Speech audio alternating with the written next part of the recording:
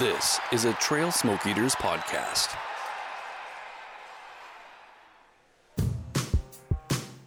The Smoke Eaters from Trail, British Columbia, have a battering style of play. Now, I'm Ben Phillips, joined here with Rob Squires. A couple of huge saves by Logan Ternefnik. Oh, he has that scores! Cody Chabon! And he only puts 50. Hello and welcome back to tonight's episode of Churney's Corner. Your Trail Smoke Eaters! Johnson coming in, short side, shoots and scores!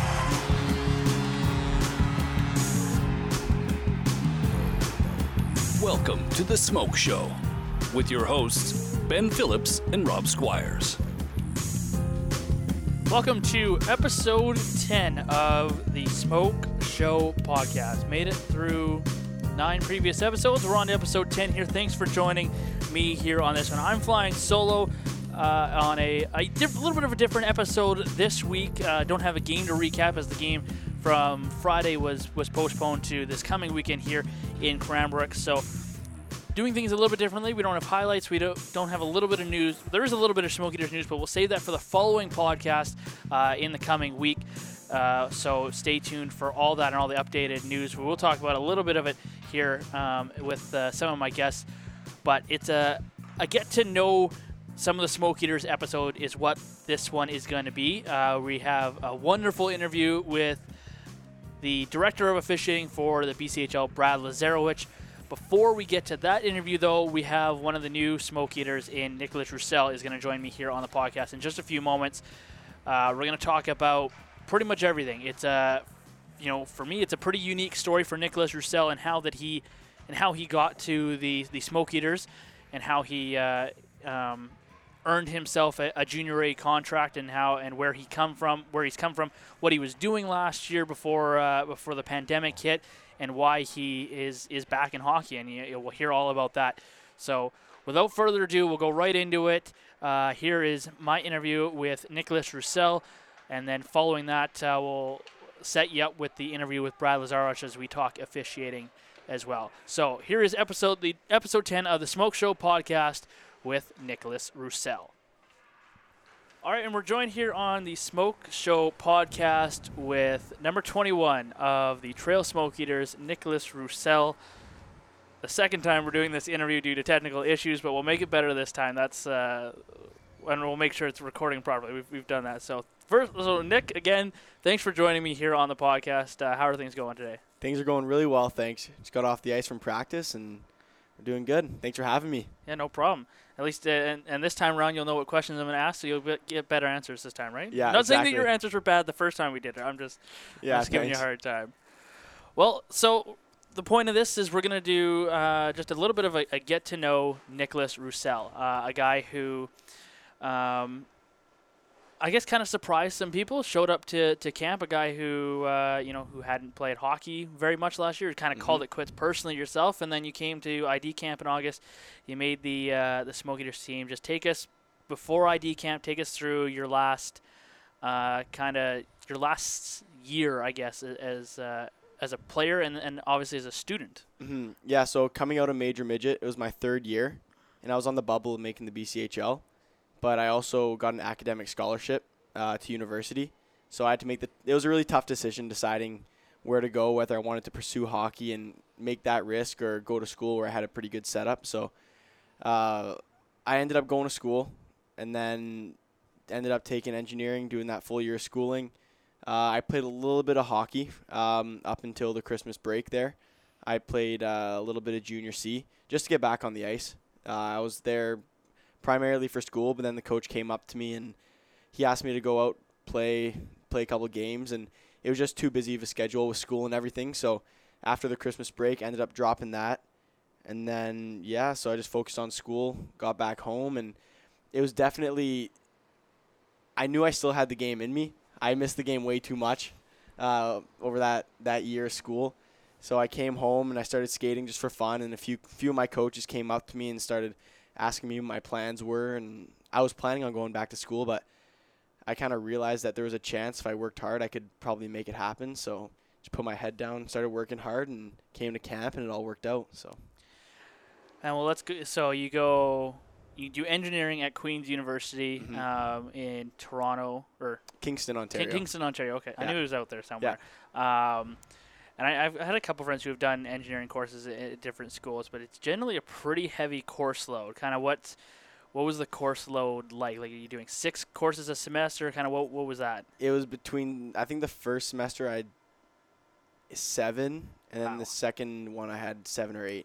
So it was definitely a tough course load, but there were labs in there as well. But no, still, it was definitely it was a tough course load. But I had 800 other first-year engineers in my program, so everyone's there to help each other out. It would have been tough to do by myself. Yeah. Yeah, I would definitely a lot of nights studying in groups, and because there's people better in certain aspects, right? Mm-hmm. So some people are better at math, others better at science. So everyone helps each other out. It's good. So how did engineering come around for you? Like, was it just something that you've just continually thought that you enjoyed and that something you wanted to pursue? Or is there someone that influenced that? Kind of how did that work? Well, my dad's an engineer. Okay. Yeah, so he was an engineer, but I never really thought about it. And it was really, I just always enjoyed the math and science side of things. So that seemed like the career path that suited that the best. And yeah, it's kind of cool that my dad's an engineer too, so I can follow in his footsteps a little bit. And of course, whenever you need a little bit of extra help on the homework, you can go like, so they're teaching us to do it this way in school, but how do you actually do it in the field? Because that's always different. Yeah, exactly. I don't think he can remember anymore, but he's been out of school for so long. But yeah, no, definitely it's different going from school to the actual work field. At least to some of the other, because students go on co-ops and then they come back and just talking to them, it's a lot different. Yeah. They teach you pretty much everything you need to know on the job, right? It's just learning how to think. So, student, and then you kind of touched there. You played major midget, so you played Vancouver Northeast Chiefs, and you played major midget. So you played with Logan Turness. Yeah, so we've known each other for a little while now. And you're also roommates. Yeah. So here in Trail. So first, so you're doing the thing. So Logan lives with his grandparents. Both his grandparents live here on both his parents' sides. So and each month you rotate and you go to a new billet, I guess you say. You just kind of switch houses. So how's that been? Just kind of, obviously, I'm not sure how much you knew Logan's family beforehand, but now that aspect of it. Yeah, we've definitely gotten a lot closer. Like, I knew him pretty well in the Chiefs, but we never really hung out outside of the rink, and just being able to spend pretty much every second of the day with him, and we definitely get competitive. But, it's been a lot of fun, and on the first of every month, like you said, we switch from house to house, and it's cool. It's both the billets are awesome, food's great. It's a really good setup. I couldn't ask for anything better. So Logan, obviously being goaltender, how unique is it billeting with a goaltender? It's awesome. Like, goalies, like people have always said, goalies are different breeds, right? They're different characters, and he's a freak of nature. Like, everything he does, he works so hard, and he's so competitive in everything. We could play ping pong in the room, and he's ready to rip my head off. It definitely gets competitive, and his routines are unreal. Like, on game days, like, I feel bad. I don't want to get in his way, right? He's got everything down to the second, and he's definitely got a lot of routines, and I don't want to say superstitions, but a lot of preparation that he's got to get done. Yeah. What about you? Any superstitions pre-game, or do you just kind of try to keep it loose? I like to stay pretty loose. If I start thinking about the game as soon as I wake up, then I notice I get overthinking a little bit, and I get a little tense. So I just try to keep it as loose as possible. Get to the rink and hang out with the boys for a bit, but once we get here, it's ready to dial it in, tape my stick, just throw in some good music, and get ready to play the game. So, obviously, billeting with Logan, did you get the inside scoop on where he was going to NCAA, or did you get the insider feeling there? Or I got that's probably pretty exciting. No, around the house. I kind of got to see it develop. I know he'd been talking to these teams for a really long time, but no, he'd let me in every little once in a while, tell me who he was talking to. The guy's always on his phone. He's got at least 2 calls a day. So, no, it was really cool seeing what he's doing, and I'm really proud of him too for getting that. We're allowed to say that now, right? Yeah. University of Connecticut, Logan Turness playing NCAA Division I hockey next season. Not a big deal. Weird flex. No, I'm happy for him though. He's worked really hard for it, and he's really excited about it too. Yeah. It's always a cool thing, and so for you, we are talking to you, Nick Roussel. You go from you played Northeast Chiefs, like we talked about, and you decided to make that decision where you're kind of done hockey. You're gonna focus on your schooling. Mm-hmm. Now it's kind of come, I don't know, full circle is maybe the way to say it, but you've now stopped going to school and you're back in hockey, still playing for an education. Mm-hmm. Which is, for you probably a pretty cool thing because, now you get to go and still pursue that dream of engineering if that's what you decide to do, depending on which school you go to. Mm-hmm. But also you have the opportunity to continue to play hockey as well and develop. Yeah, and that's a big thing I realized last year. Being able to play hockey and have that outlet for the university, like I think it would make engineering a lot more doable. Just having that, being able to play hockey and just have that outlet. And I love the game so much, and leaving it last year was really tough for me. But no, it's cool to be back, and like you said, working for that NCAA Div 1 scholarship. So we'll see. He's got to keep working hard, right? And so, again, as we said, you kind of came into that ID camp there in August as, for me, an unknown, and you surprised. You worked hard, you got yourself Mm-hmm. in you, and then you were, a guy that the Smoke Eater said that we committed to. So COVID happens, school's all online, and you've got a lot more time, and like you said, you're missing the game, and people are saying you've got an opportunity maybe to, Mm-hmm. if you work hard, that you can get back in. So what goes into, you haven't played in a whole lot, and going, playing then at the junior A level is a big jump. Yeah. What were that training like for you to get back into the position that you could show up here in August and be one of the guys that can stand out? Yeah, so as soon as I got home from university, I was doing probably 10, 11 hours of homework in my room, right? And I needed a little bit of an outlet, so I just go in my basement and I'd work out. When I was done with school, I'd work out, take a little break, go back to school, work out, and just that helped me get back into it. I didn't know I was playing hockey at that time. Mm-hmm. I was just working out to get in good shape, and then so I started skating again. I think this was 2 months before training camp. Yeah. So I started getting back on the ice, getting back into the swing of things, and then kept working out. And I had a lot of skating to catch up on. I hadn't been on the ice in almost a year, right? So I was on the ice 7 to 8 times a week, like coming into training camp. And it was definitely a quick turnaround. But I just worked hard, and it was fun the whole way. It was a lot of fun. I never hated any second of it. So I just loved everything and kept working hard day in and day out. And yeah, I came into camp. It was a lot of fun coming into camp too, because I knew Jeff Urquhart. He was my coach with the Northeast Chiefs, and I'd been talking to him during the summer, and I was skating with him a little bit, just working on my skills, sharpening everything up. And yeah, it was a good feeling to come in here and make a little bit of an impact. And so obviously, that connection as well, Logan Terness and then Jeff Urquhart, those connections. Mm-hmm.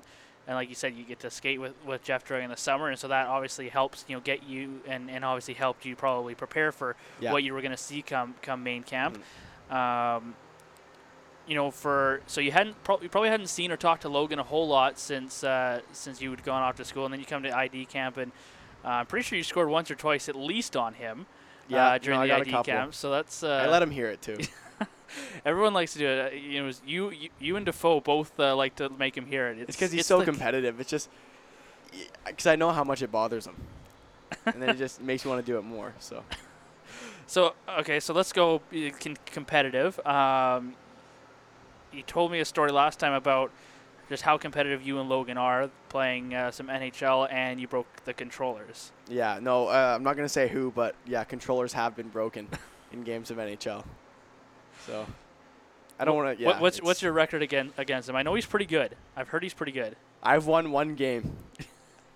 Was it a shutdown game? Did you win 1-0? Is that how you did it? No, it was 3-1, but we didn't get to finish it because one of the controllers ended up blowing up. So I think there was 7 minutes left in the third. Conveniently, the controller blew up. I'll still take the win though.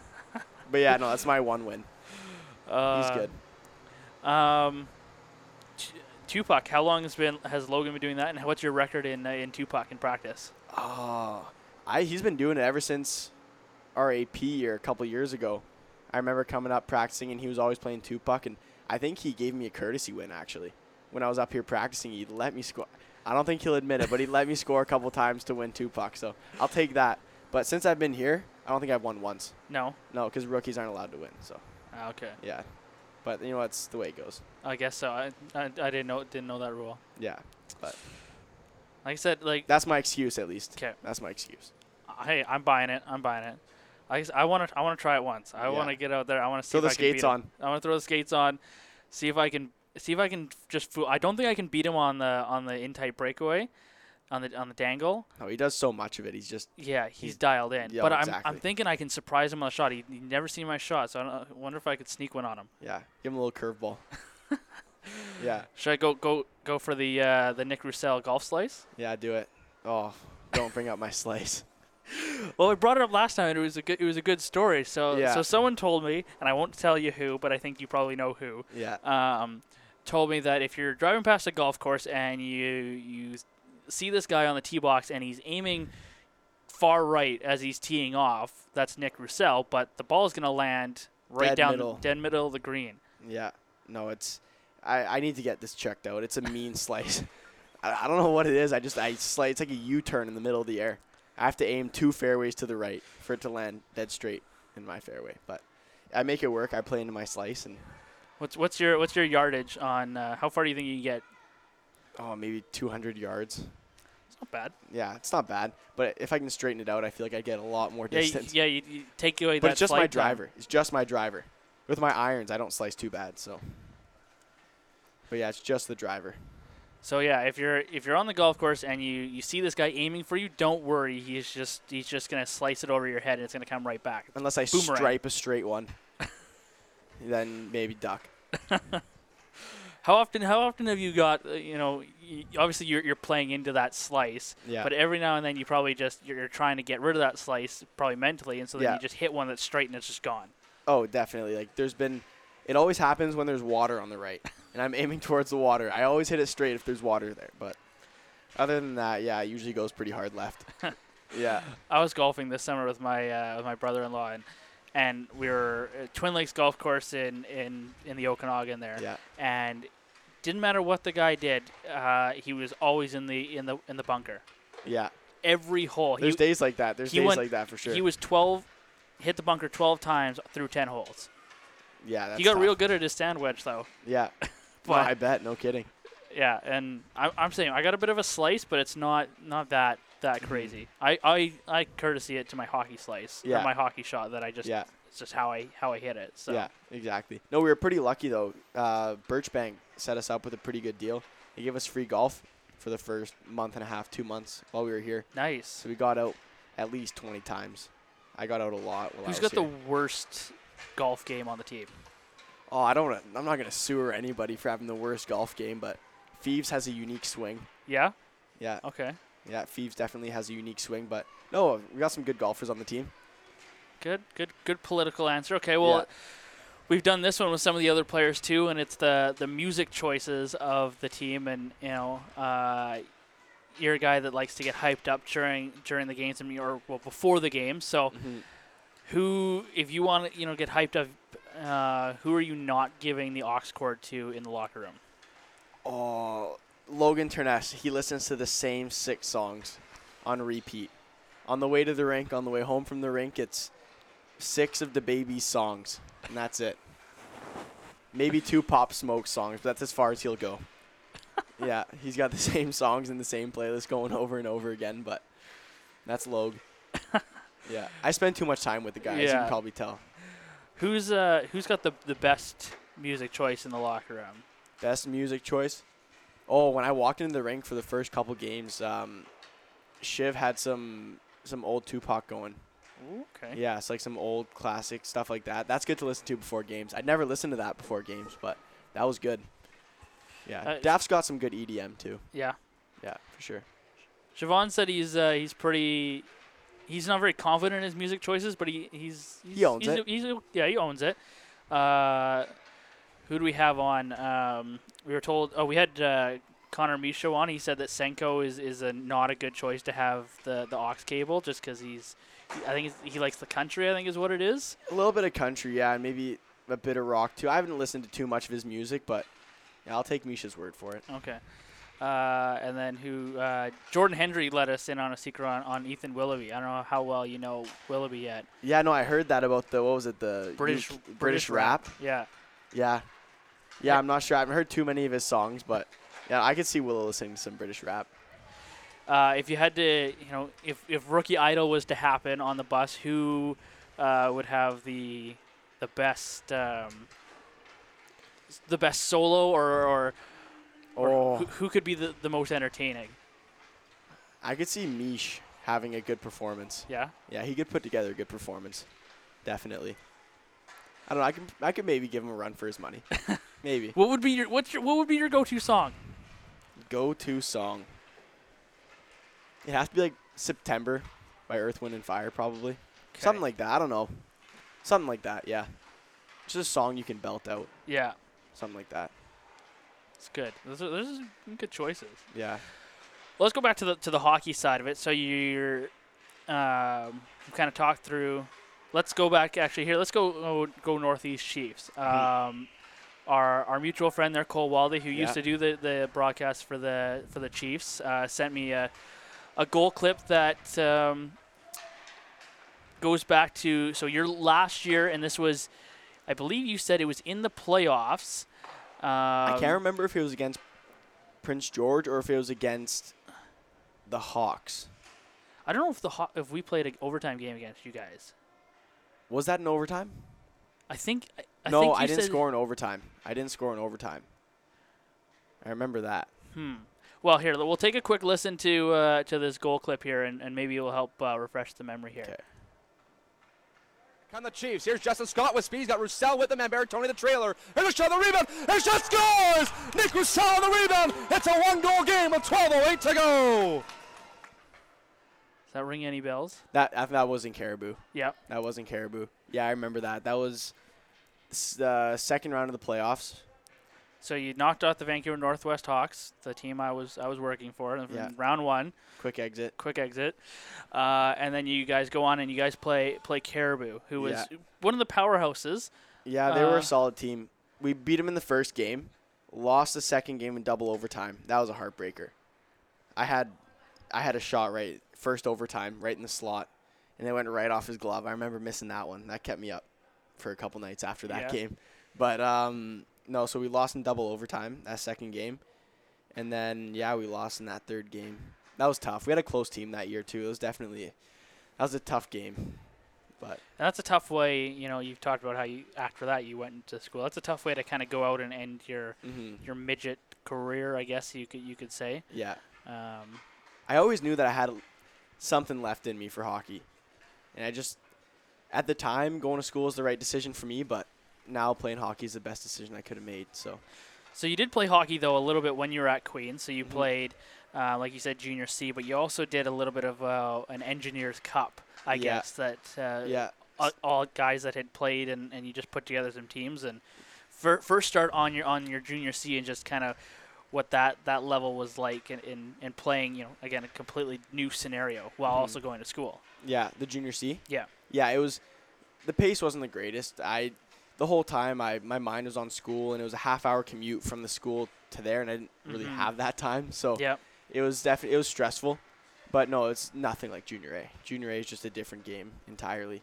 But it was nice just to stay on the ice, stay active, because it's easy to get caught up in the school sometimes and just stay in your room and stay on the books. So, yeah, no, it was fun, but it wasn't the right time to be playing hockey.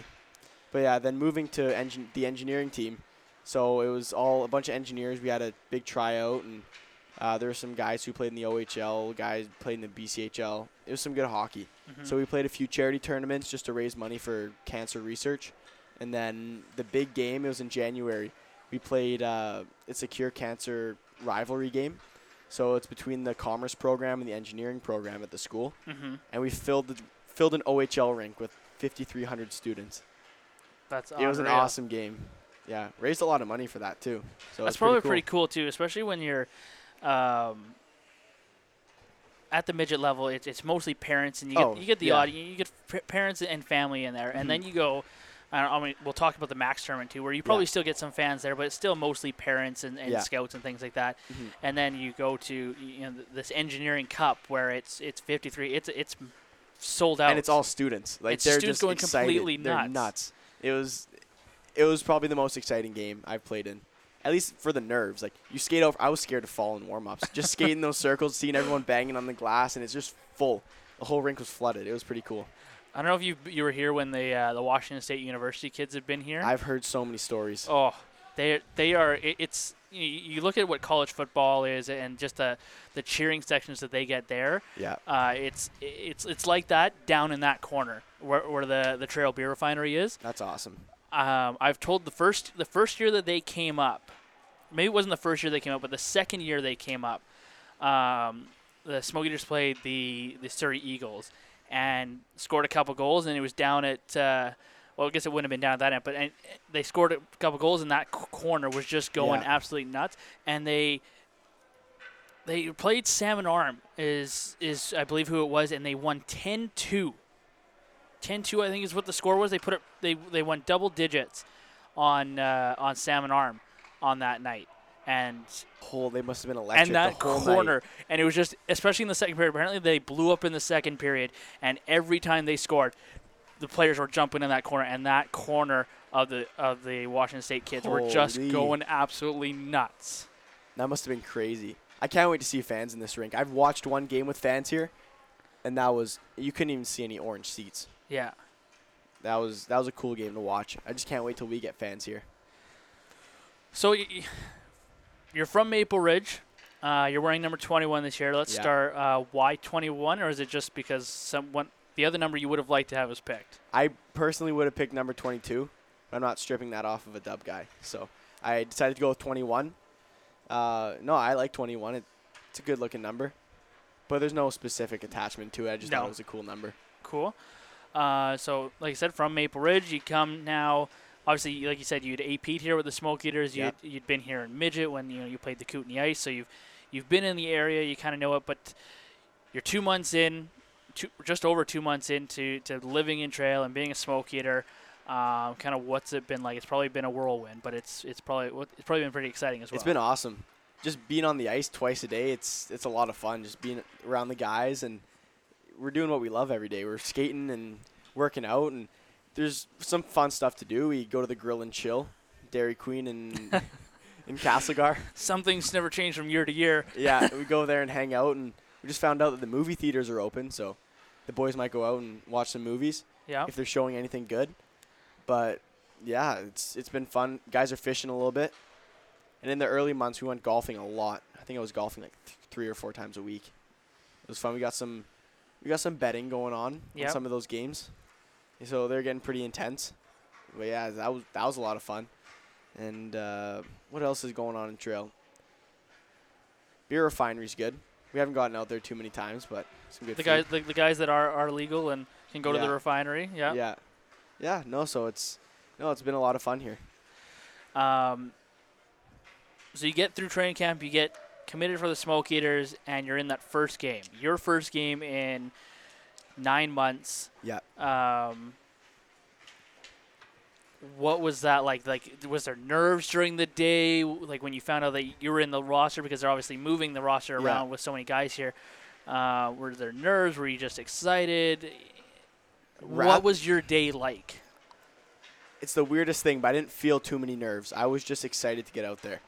We've been preparing for almost a month and a half, just practicing, and you want to play that game. You want to get out there and just play that game, and I was really excited. Even before the game, I was just bouncing off the walls in the room. I couldn't wait to get out there.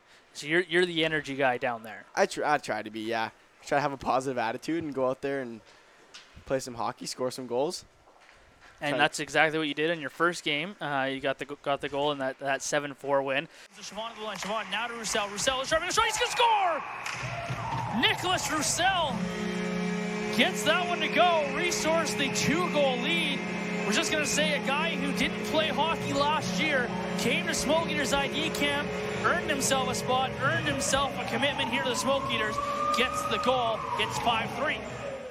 I know Siobhan was saying that like one of the the coolest things, or like the moment that he had where it's like, okay, hockey's back. Okay, I'm Smoke Eater. Okay, we're doing this, was when that first goal went in. Yeah. For you, what was it like hearing, you're standing in the tunnel there and the light show's going on. The purge horn is going, and Chris Kuchar's calling you guys out. How cool, or are you in a mode there? Are you listening to all that, or you're buzzing at that point? You're buzzing, but you're taking that in, and it's fueling you almost. Like it's feeding your energy, and just hearing all that and sprinting out on the ice, it's definitely a cool feeling.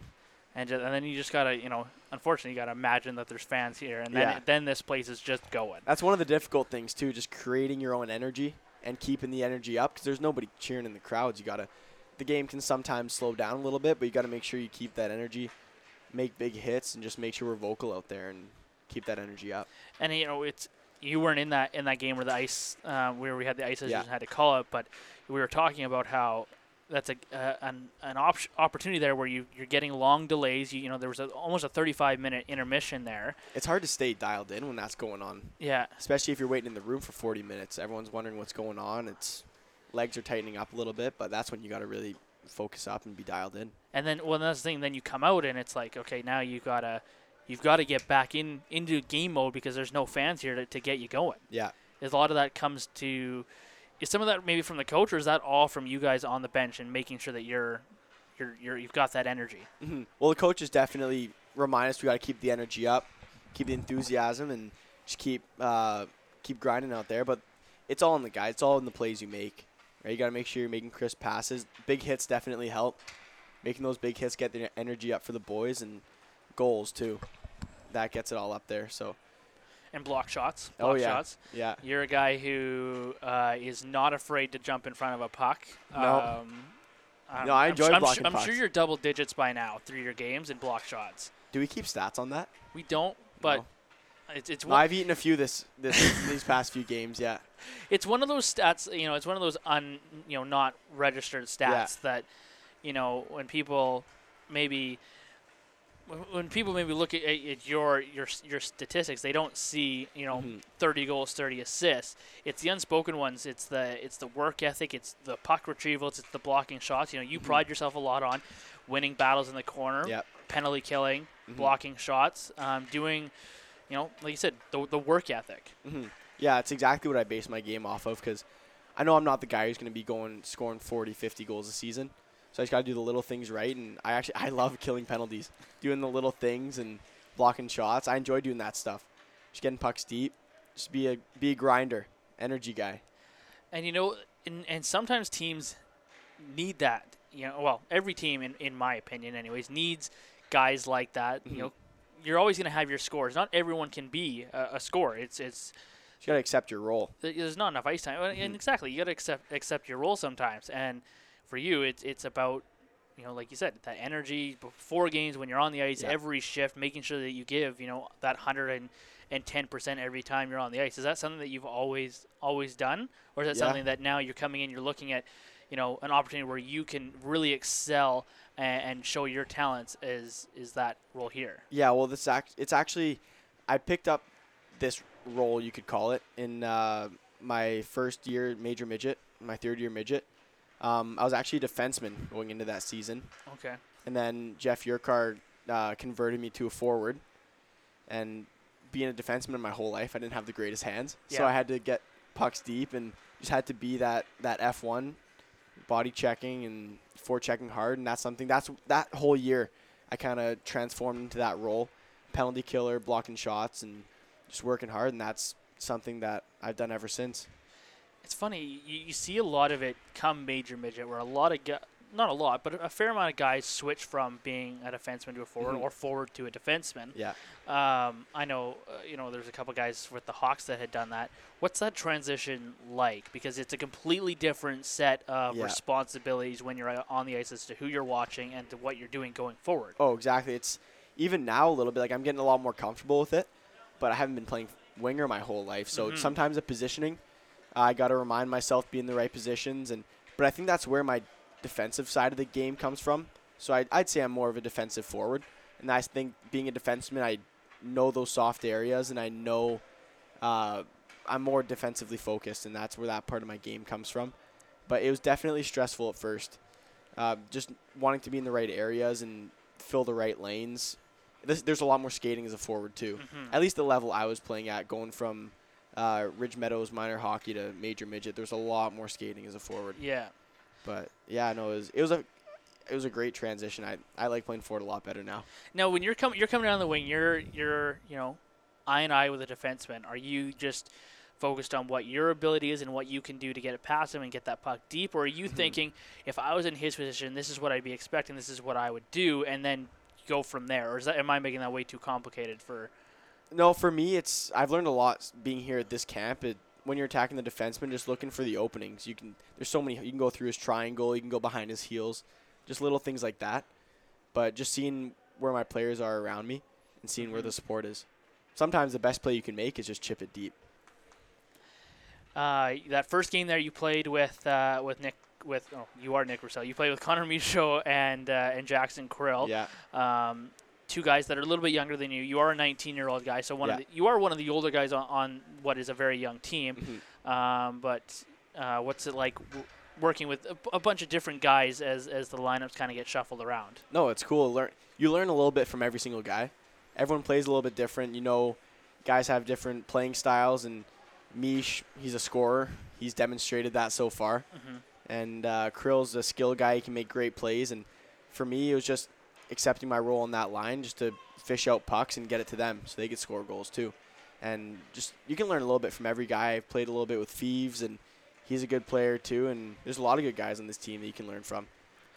What do you learn from some of the guys who have been here, who are the veterans? Cody Chavon as the captain, as the leader of this team. Yeah. Guys like that, what's obviously you're technically a rookie yourself, so yeah. What are you talking to those guys about? What are you learning from them? Just seeing their maturity. They've been in here for so long. They've played in the league, and just seeing the way they handle things and their composure in the game. Just how focused they stay during games. They don't let the little things rattle them, and they stay focused on the bigger picture. And their work ethic too. This game, you got to be intense. Every single practice, every single game. And that's the biggest thing I've noticed playing Junior A, is that you can't take a shift off. Even if it's in practice, everyone's going full out every single rep.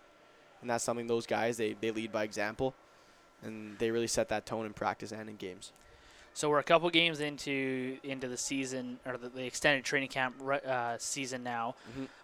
We've had that week off, which is probably it's nice to have that week off, but also at the same time you're just getting back into. We'd rather be playing. Exactly, you're just getting back into that groove, and it always takes a couple games for some guys to shake off that rust and just to feel comfortable again on the ice, and then you have that week off. But you got a big doubleheader coming up this weekend. Kind of for you, how's the Kootenay Cup gone? How exciting has it been? Because they are more than just preseason games. You're playing for something. You're playing for Kootenay pride. We're growing that rivalry too. West versus Kootenay's the rivalry. Whoever wins this first Kootenay Cup is always going to have that over the other. Yeah. No, it gives you a little bit more to play for. It's definitely raises the intensity. And just going to Cranbrook, it's going to be fun going on the road trip. I haven't been on a road trip in a while. Just to bring that aspect to it's a unique junior bus, hockey. I'll tell you that right now. Yeah, nice wrap on it, though. Yes? Great yes, wrap. Does. Yeah, but I've heard it's a little bit older on the inside. It is a little bit older, but you know what? It gets the job done. Yeah. Exactly. Point A to point B. They're a good team, but we just got to outplay them. That's what we've been doing so far, and we just got to keep that up. Was there anything that Cranbrook maybe surprised you? They're really aggressive. Yeah. That's the biggest thing. Even I've heard the power play talking about it, just breaking out of the zone. They're really aggressive. And that's one thing we got to make sure we have close support so we can find those close support options, and then we'll be fine. But, yeah, they're for the most part, they're a skilled team. But, yeah, we just got to outwork them. Me and Rob always talk about how Cranbrook's a team that maybe doesn't have that one guy that can score all the goals, and they might still, but they just have that guy hasn't stepped up. They've got 4 lines of just consistency that can come at you aggressively, can win puck battles, can make good plays, and can go to the net and get shots. Yeah.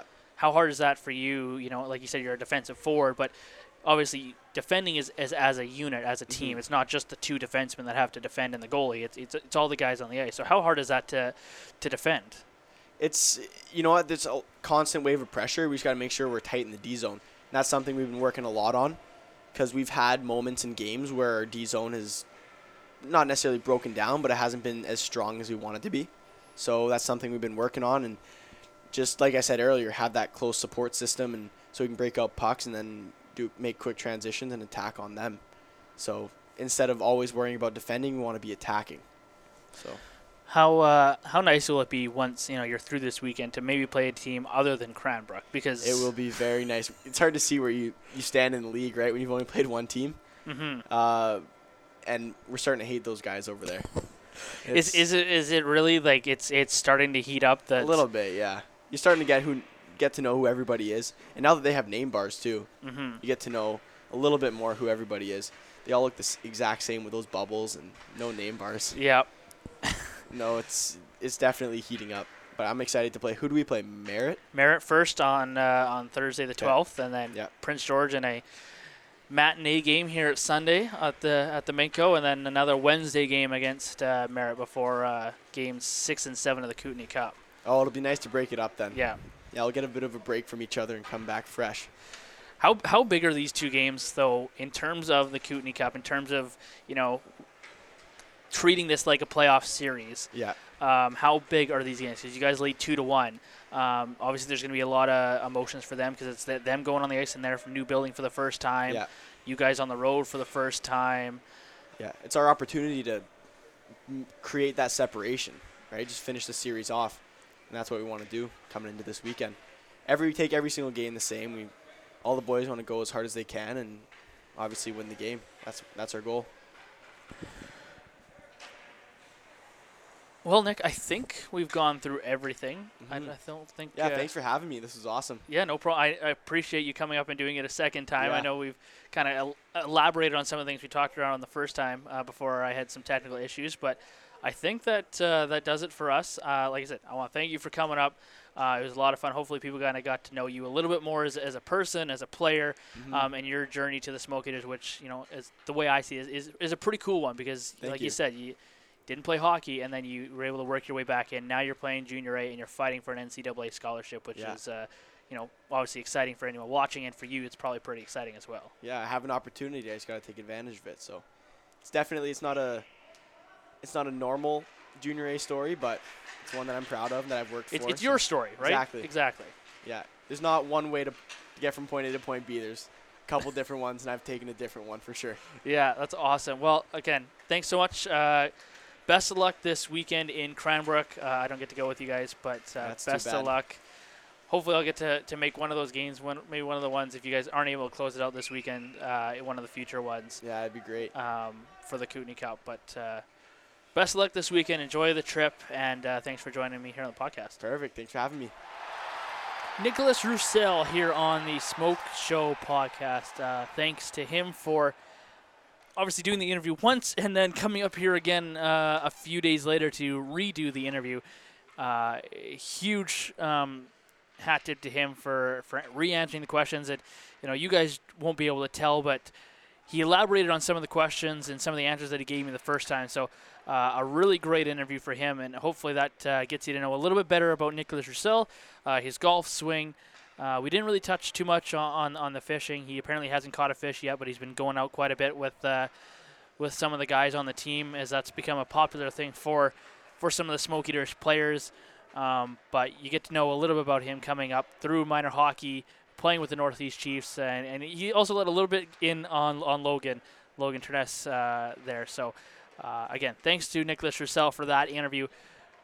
Again, you got to know it, and that's hopefully something we'll do in each month here. We'll do a longer form version of the podcast in featuring a player and getting those longer form interviews as you try and get to know these players that unfortunately that you can't come and interact with at the games quite yet. So hopefully you enjoyed that. We're going to switch gears a little bit, go from a Smoke Eaters perspective into a more of a league perspective here with Brad Lazarowich. I talked to him about a lot of things, about him as the director of officiating for the BCHL, where he's come from. He's officiated close to 2,000 games in the NHL as a linesman. He's been at the top level, and now he's working to teach and build up the refereeing here in the BCHL, and then obviously move those guys on, as he will talk about. So we talked about a lot of things, some of the new COVID rules, and just how rules are interpreted here in the BCHL. It's a great interview, something that hopefully you'll enjoy in learning about how and what goes on behind the scenes. So here's Brad Lazarowich, our second interview here on this episode of the Smoke Show podcast. All right, I'm now joined by the league's officiating director for the BCHL, Brad Lazarowich, who has a very extensive career in the NHL. But Brad, let's first off, just kind of how are things going? And I'm sure it's been a busy and unique start to the year for you. Yeah, it has been, and thanks again for having me on. It's been good. I think we've had 6 weekends of BCHL hockey. I think from a on-ice perspective, it's gone pretty well with the kind of the new changes that we have at the on-ice level. I think that the officials have adopted well, and I think our players have done a great job, too, of understanding what is expected from them. And, you know, it took a while, but I think we're finally getting where we want to get to, which is a comfortable spot of allowing our players to play hard between the whistles, but understanding when the whistle goes that they have to disperse as quick as possible.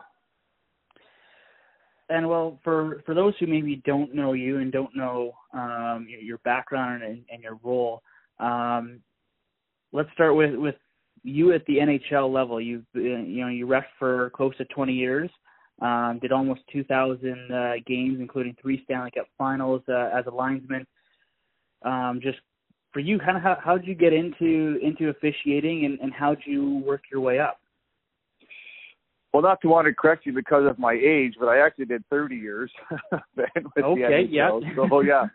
So, no, it's all good. Yeah, I did 30 years there. I was very fortunate to have a career that I was on the ice for some finals, and it was a great job and a great experience for me. And when I left, I wanted to transition into working with other officiating departments. The BC Hockey League was something that was natural for me. I live in this province, obviously, and in an area in the Lower Mainland, and you know, officiating is something that I obviously have made a career at it, but I also enjoy wanting to teach and mentor and, you know, and pursue it to be a place where, you know, officials can work at trying to develop themselves onto other levels, but also to make sure that we're keeping up with the great game that we have in the BC Hockey League and putting the best officials on the ice for that. And also then I got involved in the Department of Player Safety with the BC Hockey League to help monitor the safety of our players. We started a department, a Department of Player Safety. I work with Steve Cocker, our VP, out of the office with that department. And it's to ensure that our players are protected at ice level from good calls and bad calls, and to understand how they have to adhere to our standards in the BC Hockey League. Now, as you said, so you've a 30-year NHL career. You know, people always talk about how much the game has changed. Obviously, you know, you would have been lining with some of the greats that were playing through the 90s there. How have you seen the game from when you started officiating to when you finished officiating to now where you're teaching here at the BCHL level?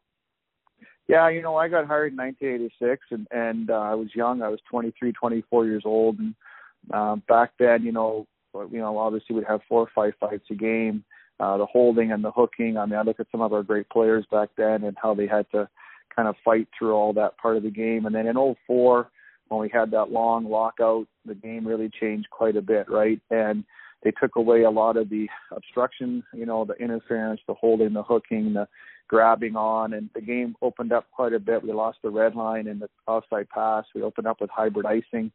And so the game, I think I saw the game evolve from, you know, sort of a lot of clutch and grabbing, and obviously a lot of skilled players, but, you know, I think the game back then had some really good skilled players, and then it kind of fell off, where the game now has a lot of really good skilled players. And when I left the game, you know, in 2016, it's quick, and from an officiating standpoint, you know, a lot of things had changed that way with the, you know, with the offsides being checked on goals and stuff around the net being checked and so forth. So it's evolved into doing the right things for the game, and the game always comes first, right? So you need to protect that part of the game, and they have, and us in the BC Hockey League have done a great job of doing, I think, somewhat of the same thing. You know, we're trying to protect our great game with ensuring that our players don't get suspended and, you know, sent off the ice for things that are sent out of games that aren't the right standard. And so in our Department of Player Safety, we have the opportunity to look at calls that happen during the game, and we can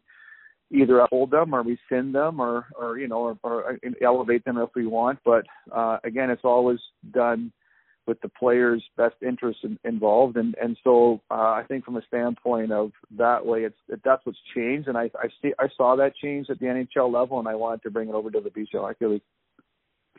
And now kind of one more before we get more into, you know, your role with the BCHL is kind of maybe what's, you know, a fun story, or what's one of the most unique things that you've seen when you were in the NHL level?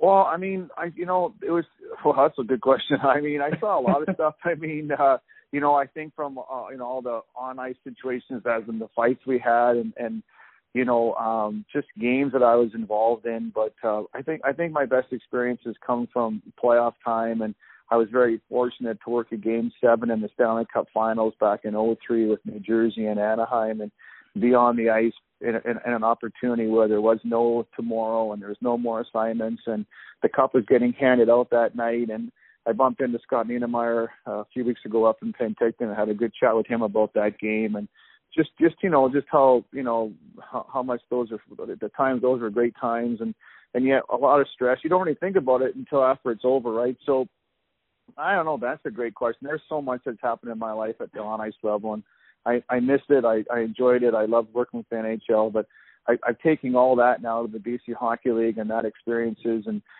really trying to carve it into this league. And I think through we have a great commissioner in Chris Hebb, and, you know, we have great teams that want to do the right thing out here and best for our players. And I think that's the direction we're headed. And so now transitioning into the BCHL, I think one thing that, from a fan's perspective, they always find officiating can be controversial at times. But I think they also can forget that these refs are young, and they're at this level, just like the players are, to learn, develop, and grow and move on to the next level. And I think, you know, that's a big thing that maybe people don't always look, and they always expect the best out of the officials. And there's also that, you know, there's rules that are set in stone, but there's, you know, for those rules, and maybe you can clarify how I'm trying to say this here, is there's different ways to interpret those rules given the situation that those rules need to be applied. Correct. I think we kind of want to call that feel for the game, right? And, you know, I don't know how many times I have coaches, you know, when they call me and they're upset about something and they're like, well, this official hasn't got feel for the game. And I kind of jokingly say to them, well, if you could ever find feel for the game, we could bottle it. We can make a lot of money because I think your players would probably want some feel for the game, and every once in a while probably you do too. So, you know, I think one thing I want to get, you know, I think our fans have to understand is that people who watch our games is that we are a development league for players and coaches, and definitely for our officials. Our league has gotten younger with our officiating department, but I also want them to understand that there is a lot of accountability that goes into our program. And, you know, every Monday our officials get an email from me and some clips of how the weekend went, good and bad, Ben. And on Fridays, I send them somewhat like a coach's rah-rah speech, which says, hey, you know what, here's some of the good things we can do, and let's take these good things into this weekend with this kind of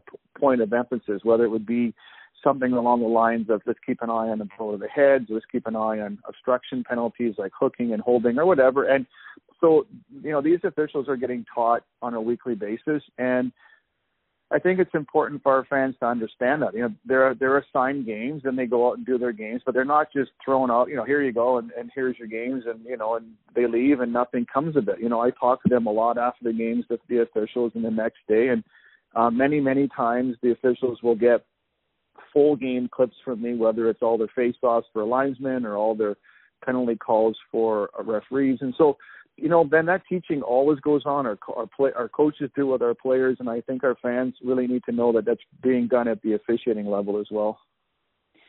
Now, how much off-season work is there with the officials? Because you always have, you know, officials who will move up to the next level, and then you get new ones coming in. So how much work goes into working with officials during the off season, and how does that work? Does it come down to, is it video sessions and showing, this is how this has been done in the league and things like that? Or how do you bring up new officials?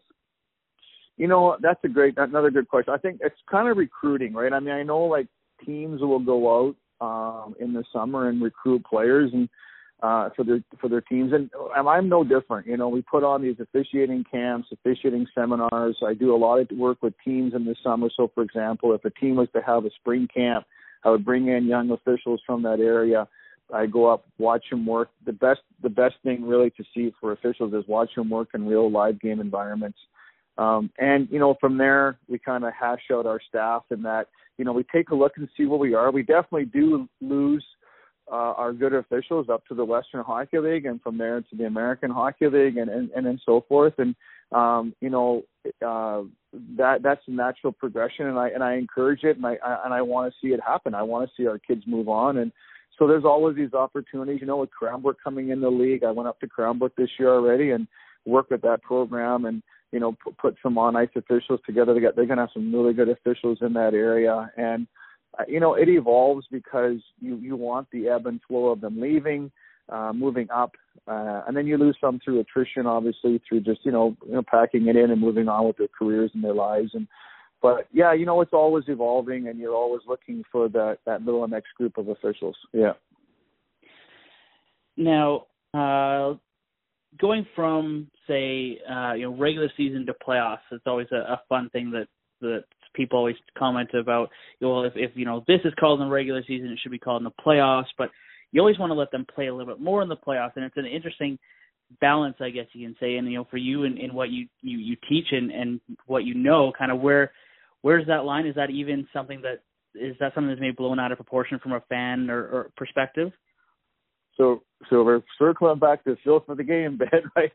I mean, it's funny because that's where it all circles back to. It's the feel for the game. It's to understand that, I was so lucky, right? I got to work with such great referees, and I got to work with some really good supervisors that taught me along the way, and they teach you the little tiny things of the game. And what they teach you is, you get to a playoff game and you have to understand, there's more at stake, and the players become more defined in their roles. The first line is to score goals, and then you have your third line checkers and so forth. And so when you referee games like that, every game has a heartbeat. You don't think of 60 minutes of hockey. You break it down into minutes of hockey because things could happen in 1 minute that you could change the course of the game. And so this is that teaching that you try to get through to these kids and understand that don't think too deep into a game yet. Playoff hockey is exciting. It's exciting for our players and for our fans. And I think what we do there is we definitely reduce our staff down to the right officials to be on the ice at the right times and to make them earn their assignments. I think that's extremely important. And to go with officials that are just in key and in tune to what we want them to be doing. Right? I mean, it's no different when a coach gives more minutes to certain players because that player is doing what he wants them to do. Well, I'm no different. I don't give minutes, we give games, right? And so officials will earn their assignments right to the bitter end. And I think the one thing that BC Hockey League has done really good lately in the last 2 or 3 years is we let our officials earn their spots, not based on where they live. So if a team is in the finals, it's not because the local officials there get to work. It's who do we bring in to make sure that our teams deserve the best officials, and vice versa. Our officials have earned it to be there, and so it's a win-win because our teams are getting the best people on the ice at that time.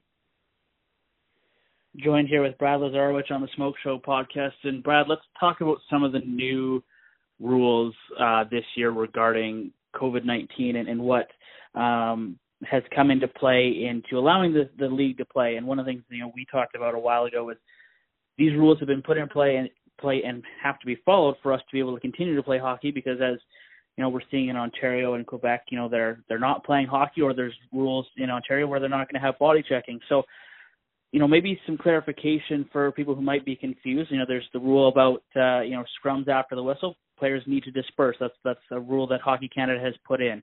Scrums in the corner, when the puck is held in the corner for too long, it's blown down, and again, it's to disperse the players. just kind of some of those and how those have been implemented and how those have been taught to the officials. Yeah, and those are great. Those are two great examples, Ben. And I think what we have to remember is, and I touched on it earlier, is that we are allowing our players to play hard and fair between the whistles, meaning when the puck hits the ice, we want them just to go. We haven't taken out body checking. We haven't taken out the scoring of the goals and the great passes and everything that goes on in our game. We're allowing our players to play normal between the whistles. All we're asking them to do is when the whistle goes is to disperse. It is from Hockey Canada through Hockey BC.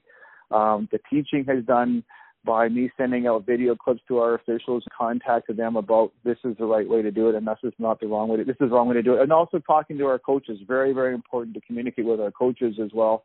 And so we've done that. It's been a learning curve, right? I mean, I know a lot of players have a hard time with it. The whistle goes and there's pushing and shoving, but they have to understand for us to stay on the ice, for us to be able to play this great game, we have to adhere to these procedures, right? And so you're going to get some quicker whistles in the corner. If an attacking player is standing in the goal crease for too long, the whistle will go. If his team has possession of the puck in that zone, face-off will be taken outside to eliminate that crowding in front of the net. But, I really believe, though, that our teams have done a great job. I commend our teams. I phoned a coach the other day with a situation that happened and told to basically relay a message to his players that I appreciate what they did at the end of the game and to disperse immediately. And that message, I believe, is getting through. Are we going to have hiccups? Yeah. But I think that, you know what, and you nailed it, Ben, where if you don't like it, go play in Ontario or Quebec, and they're not playing right now, right? So, we're doing a great job out here, and I know we can continue to do it forward with the partnership with our players, our coaches, and our officials. And I think, you talk on those rules and how they work. Again, it comes down to the feel of the game comes into play, and again, interpretation of each ref. We were talking about the player in the crease rule. Well, it's a situational thing that, for us here in Trail, we haven't seen it called yet. But in other places around the league, they have seen it called. And of course, the first weekend, maybe a little bit of confusion. But as the refs are learning, everyone's kind of getting on board with how things are going to be for at least this season. Exactly, right. And you know what? I think it's going to become a norm. I really do. Our players had to put on the full bubble this year with the spit guard inside the bubble. I believe that our players will understand that we've taken nothing away from the game except that component. And yeah, it's not the normal thing they want to see be gone. But you know what? I feel that if that's all we've asked them to do, and we've asked our officials to enforce it, I think we're going to be fine then, right? I mean, our game is still the same. The fans are going to get to see this great up and down action, north to south, and they're going to see the scoring of the goals and all the great hits. We're not taking that out, and I'm also asking our officials to understand how important that, in the whistle play is, and how we need to continue to monitor our standard, that we want our players to play through, fouls and to understand what the worthiness of a penalty is. And I think our guys have done a pretty good job. When we get to season in December, we'll see how it goes. But I really feel, again, and I know I'm kind of beating the drum here, but that if we all just work together, that we can keep this game on the ice. Finally, one of the other new things that we didn't really touch on was say the players don't disperse when the referees have given that warning. And maybe we should touch on this as well. That warning can come at any point. It doesn't have to be, they don't get a warning for every single scrum. There could be a warning earlier in the game, and then if another scrum happens, that, they've been given their warning. And so then 10-minute misconducts are handed out. Is that something, again, that the 10-minute misconduct, is that something from Hockey Canada, or is that something that you guys have decided to just help make sure that people understand that this is the rule and these are the consequences if you don't follow it? Yeah, from Hockey Canada through Hockey BC, we did add the 10-minute misconduct. The warning is first. The warning, I really instructed our officials to make sure that the coaches get the warning, that there's eye contact with the warning from coach to coach, so they understand you've issued it. It's based basically on when there's a scrum in the corner. Now, your first scrum, though, too, Ben, could be so bad that you can't lean to the warning because it's such a bad scrum, right, that you want to have to assess it accordingly. So you may pull something out of that scrum immediately. and then at that time say, hey, you know what, that scrum was good enough to be your warning. You guys should know this already. And I think what's really important here is to remember this is not going to change, Ben.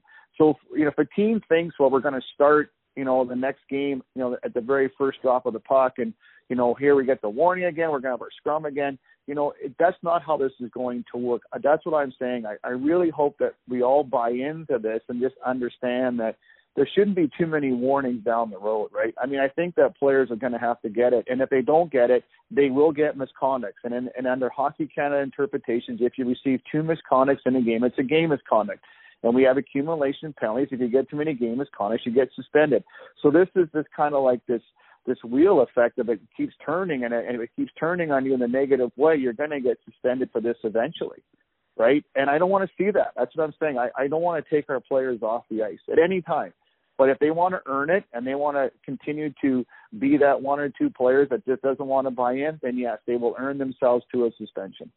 Well, Brad, I want to thank you for taking time and answering some of the questions and kind of going through how officiating works here at the BCHL level, and going through, again, reminding everyone that these referees and linesmen are developing as well. So it's constantly learning from both the players, the coaches, and the officiating. I want to thank you so much for answering my questions here today. Well, thank you for having me on, Ben. Again, this is much appreciated. Take care of yourself, and all the best to you. Brad Lazarowich, who joined me here on the Smoke Show podcast. I'll kind of wrap up this week's episode. Again, just myself flying solo, no Rob Squires, but Rob will be back here on the podcast in the following week, and that'll give us an opportunity to discuss these interviews a little bit further, as we like to do. But again, thanks to the 2 guests here on this week's episode.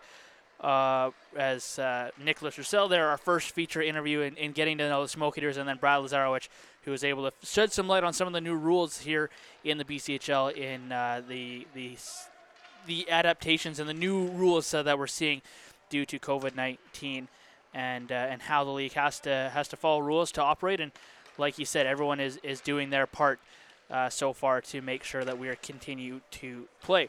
I want to thank you, the listener, for tuning in to this week's episode of the Smoke Show podcast. Smoke Eaters are in action this weekend, Friday and Saturday in Cranbrook. Both games are a 6 p.m. start that are on Hockey TV.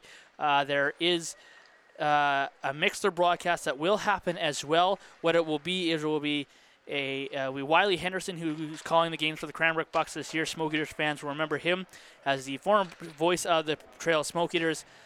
So Wiley's calling the games for Cranbrook on Hockey TV. What we'll do is we'll have the Hockey TV stream coming through on Mixer, so that those fans who don't have Hockey TV are able to listen in.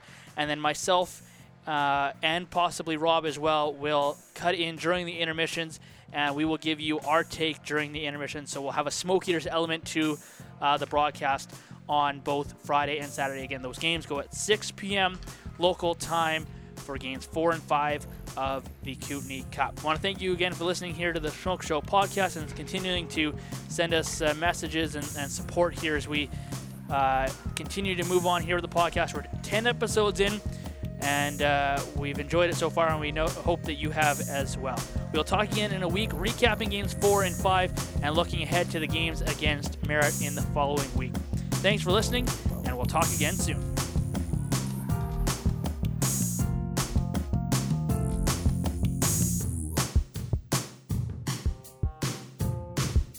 The Smoke Show was produced at Trail Smoke Eaters Hockey.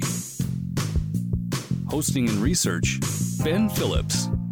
Co-host, Rob Squires. Produced by Jeff Fontes. Theme music by Jason Shaw, Audionautics. Executive producers, Rich and Annie Murphy. Director of Hockey and Business Operations, Craig Clare. Sales and Marketing, Allison McCarthy and Rachel Swanson. Check out Trail Smoke Eaters on social media at BCHL Smoke Eaters. For everything Trail Smoke Eaters, head to trailsmokeeaters.com.